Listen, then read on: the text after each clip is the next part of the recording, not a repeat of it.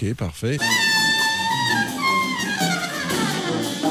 I can tell you what everybody knows. If you have different kinds of ideas or projects, you typically prefer the most simple one, right? Because that's not only more satisfying from an aesthetical point of view, it is usually also the more powerful concept because it has the ability to expand much more and explain much more.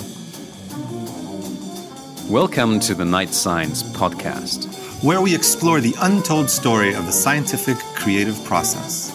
We are your hosts. I'm Itai Yanai. And I am Martin Lötscher. Nikolaus Rajewski studied physics, together with me actually, at the University of Cologne in Germany, where he also did his PhD in theoretical physics. After becoming a professor at NYU, which is coincidentally where Itai is now, he moved back to Germany, where he founded the Berlin Institute for Medical Systems Biology, a huge place specializing in, as you can guess, medical systems biology, that is, understanding human health and disease from a focus not so much on the individual molecules, but on their interactions. So what you're saying, Martin, to paraphrase Leonard Cohen, first he took Manhattan. Yes, Itai. And then he took Berlin. So Nikolaus's own research focuses on the role of RNA in gene regulation, where he's made a tremendous number of seminal discoveries that seek to understand the function of microRNAs. These are the short pieces of RNA that don't themselves code for proteins, but rather they regulate the expression of other genes. And Nikolaus has worked out the mechanisms by which these microRNAs exert their function in animal cells. And more recently, he's also published on circular RNAs. These are, again, pieces of RNA that are covalently close together, and they are specifically expressed in particular tissues.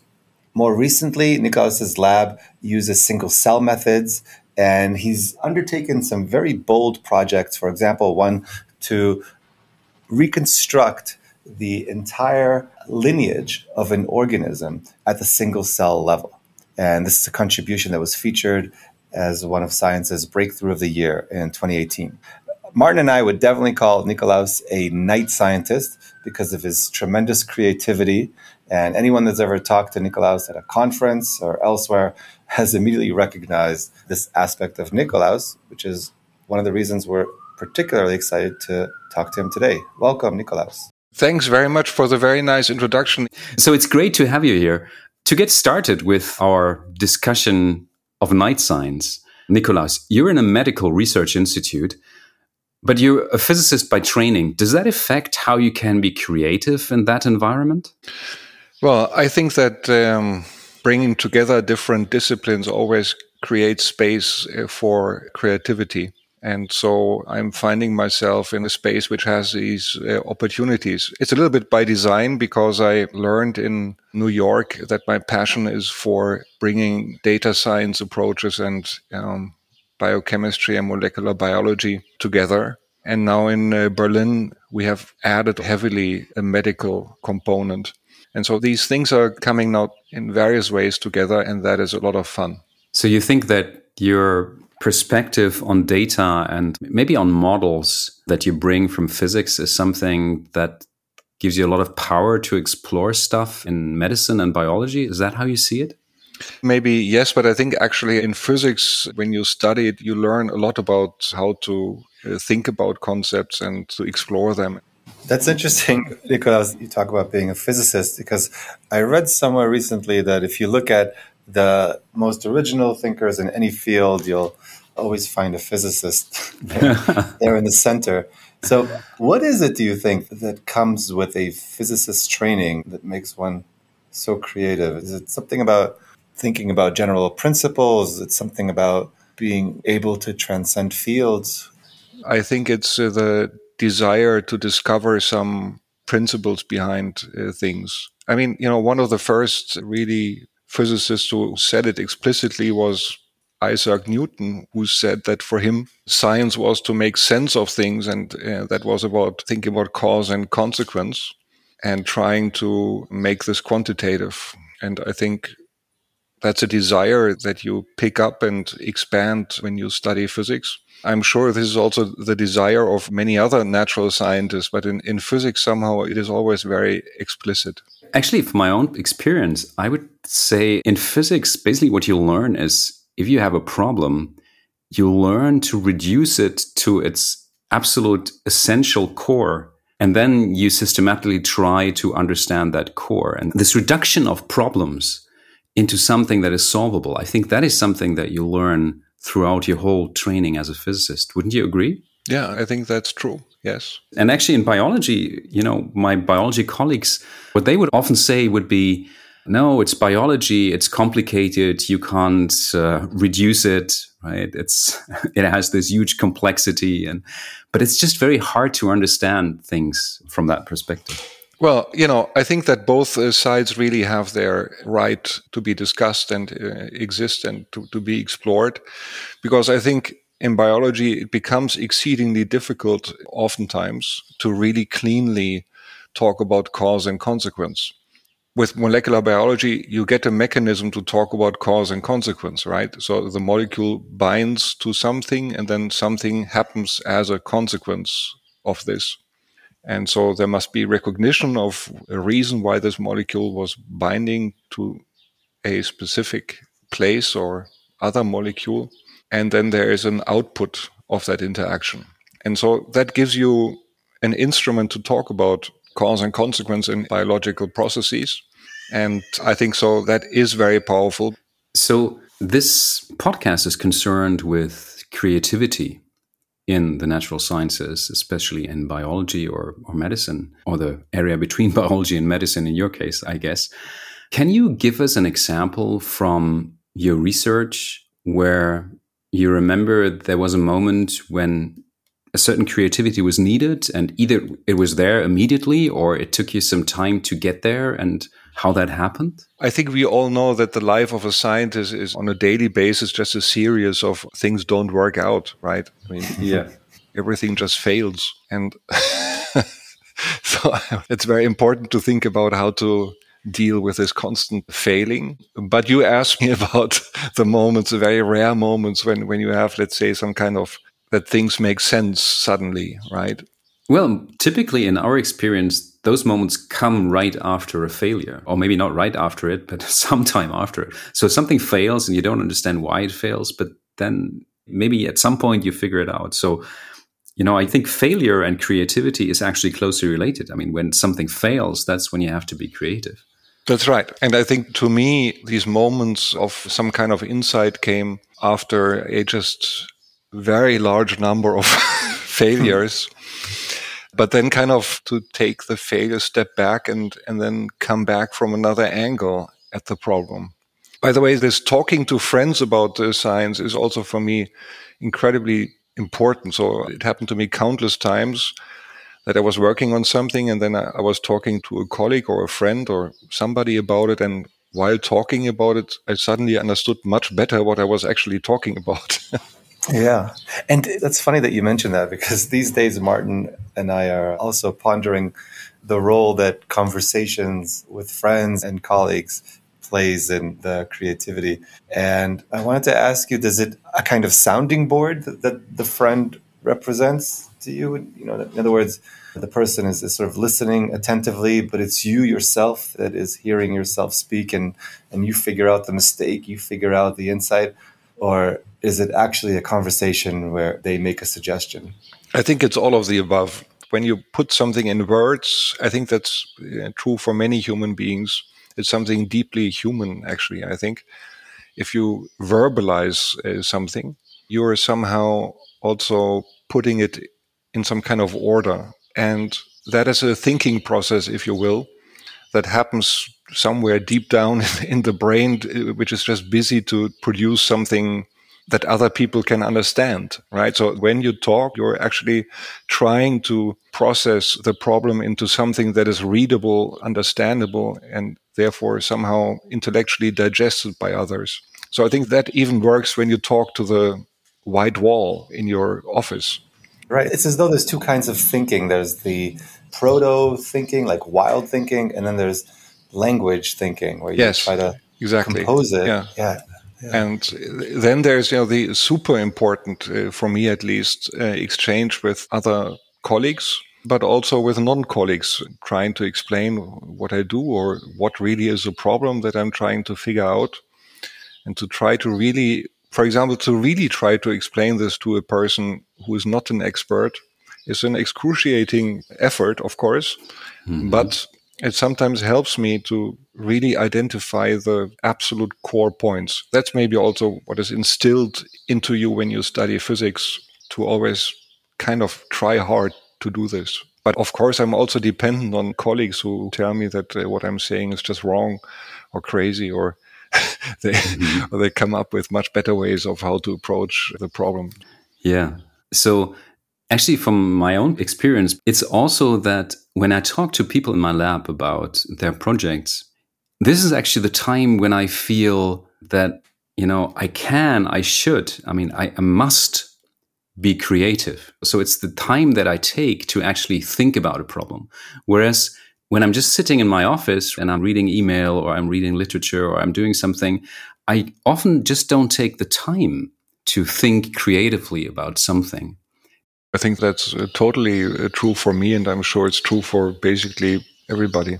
Yeah, because I think when you're talking to someone, you adopt a particular attitude, which is an attitude of, I would call it like the scientific attitude, the true scientific attitude, which is to be open-minded, to be positive about a delicate new idea that has just been spoken, and this kind of attitude that kind of nurtures a new idea.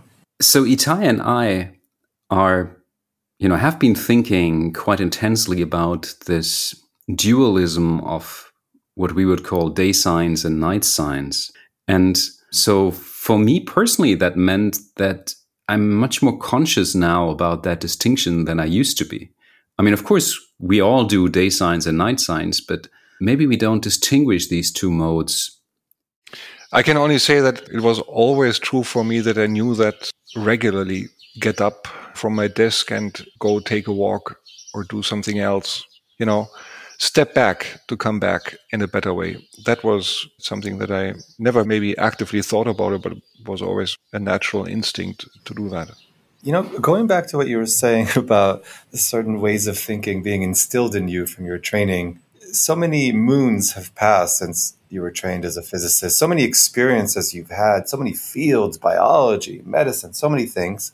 I wonder if you think that training primes you in a way, indoctrinates you, instills in you a certain aspect, and then that's it. It's frozen in you. Like that's the way you must think.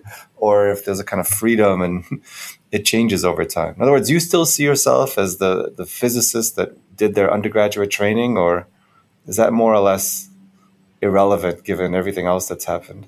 I have no idea. Because, certain times people say, oh, you're thinking like a physicist, you're thinking like a computational computer scientist. And that seems to be frozen. Do people still say that to you, Itai? No.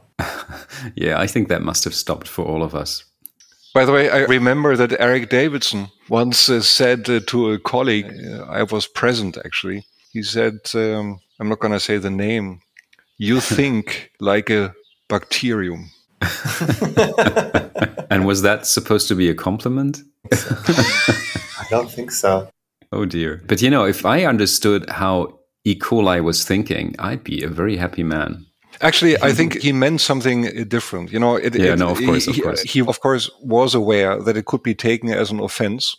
And so he deliberately, I think, had that in this saying. But I think what he really meant was that the way this person was thinking about gene regulation in animals, in development, was kind of the way that gene expression is regulated in bacteria. And Davidson thought that this person had not understood the real problem of multicellular development and what kind of mechanisms you need to think about that are behind them. Yeah. I had a professor who passed away recently. His name is Hans Kornberg. He actually worked with Hans Krebs together, and they figured out the Krebs cycle. And he said that a lot of people say that, we're humans, we're much smarter than bacteria. But what would make that a lot more impressive is if bacteria could at some point agree and say, yes, you know what, you guys are smarter than us. But given that the situation is just unidirectional. I mean, I would like to add that Davidson, of course, was aware that what's happening molecularly in a bacteria is incredibly complex and difficult to understand in the end. Okay, so it was not that he was kind of belittling this. He was just saying it's different. There's a difference, and there's a very interesting difference in what has happened in the, let's say, invention of multicellular animal life or plant life. And actually, just to add what Itai just quoted from his friend, I think long after there's no vertebrates anymore on this planet, there's still going to be lots of bacteria. And they'll be discussing who was the cleverer organism then, I think. If someone is to go, it is probably us. Nikos, I want to ask you, do you think there's a kind of aesthetic element to the ideas that you pursue? In other words, if an idea comes up, does it feel to you, oh, this one, maybe not for us. It's not a Rajewski lab question. It's not.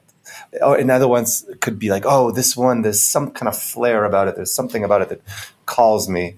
Do you know what I mean? I know what you mean, but I can tell you that, what everybody knows, if you have different kinds of ideas or projects, you typically prefer the most simple one, right? Because that's not only more satisfying from an aesthetical point of view, it is usually also the more powerful concept because it has the ability to expand much more and explain much more on so many assumptions. So it's clear. The other thing I can say is I take probably an extraordinary amount of time to present ideas or results in a way that it is really boiled down to the essentials and that it also, in this sense, is aesthetic. So I don't know why, but I have a certain desire that it reaches this.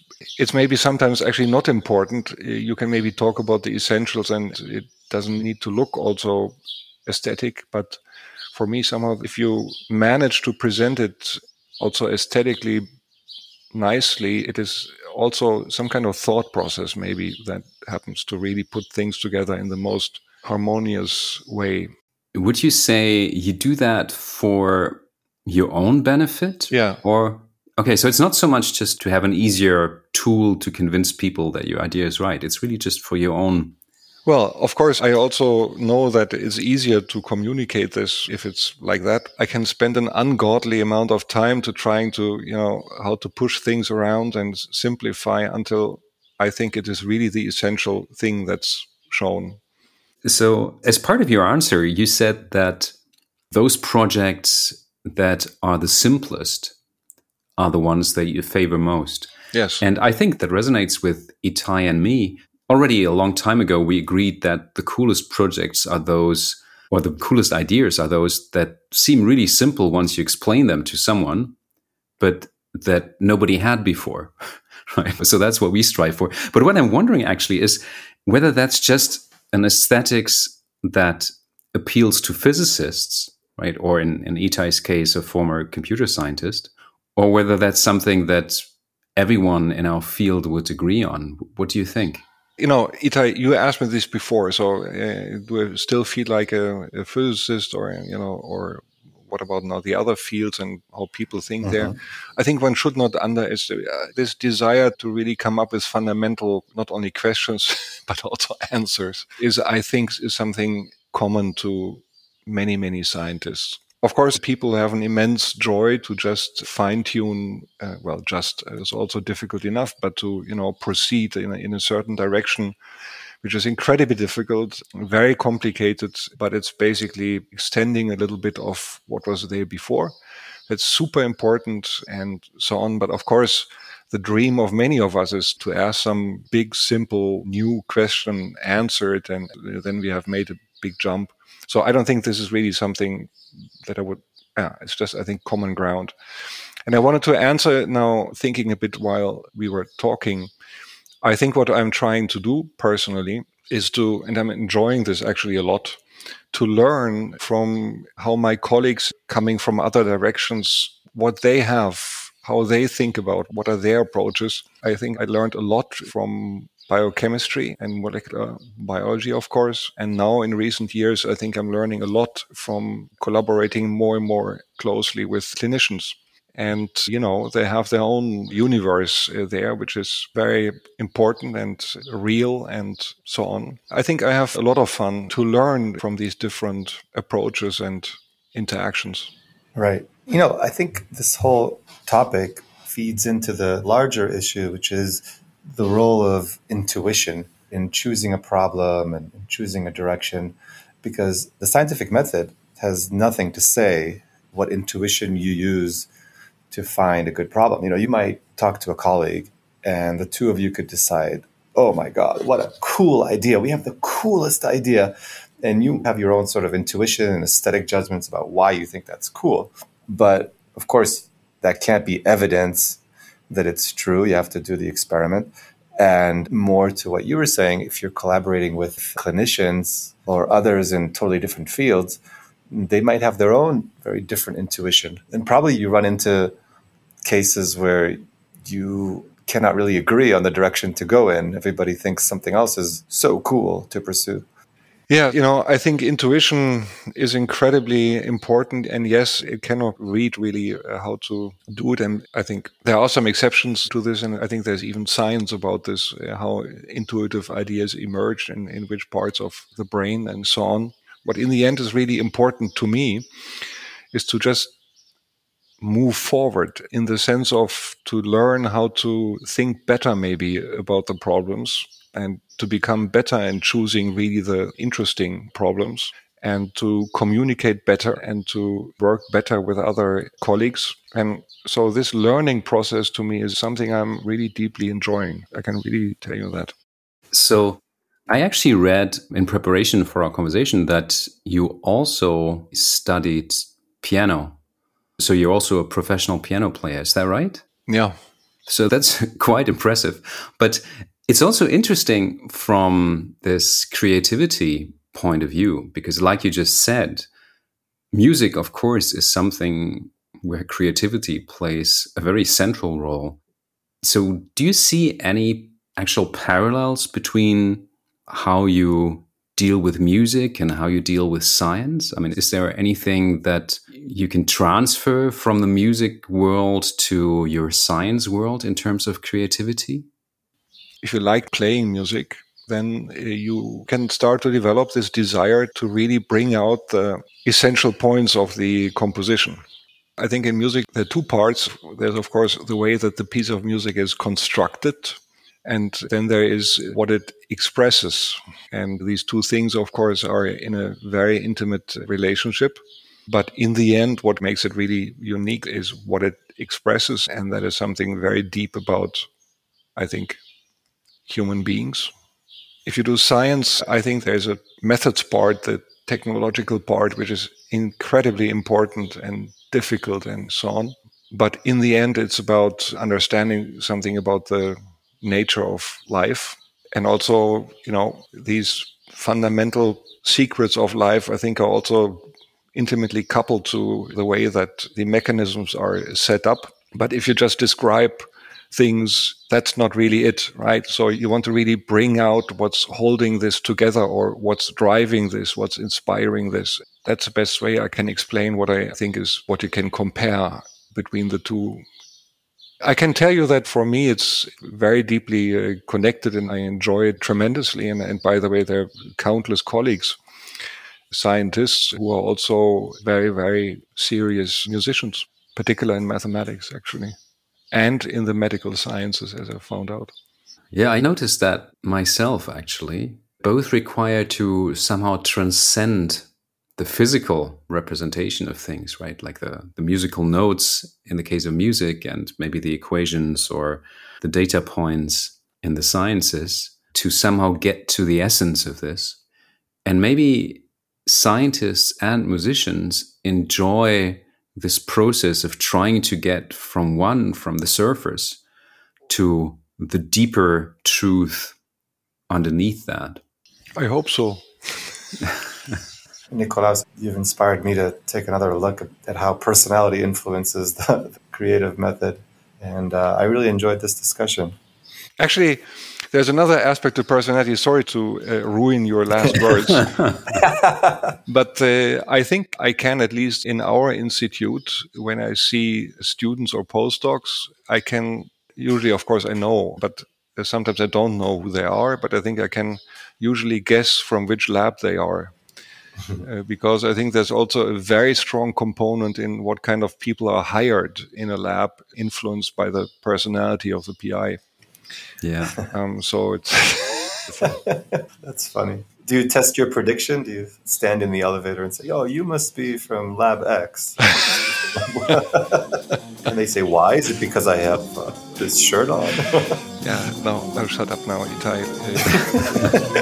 No. Well, no, thanks, Nikolaus. That was really great, the discussion. Yes. And I look forward to seeing you again as things continue to open up post-pandemic. It will happen, and a big hug to both of you. Okay, it was fun. Thank you. Right back. Thank you, Nikolaus.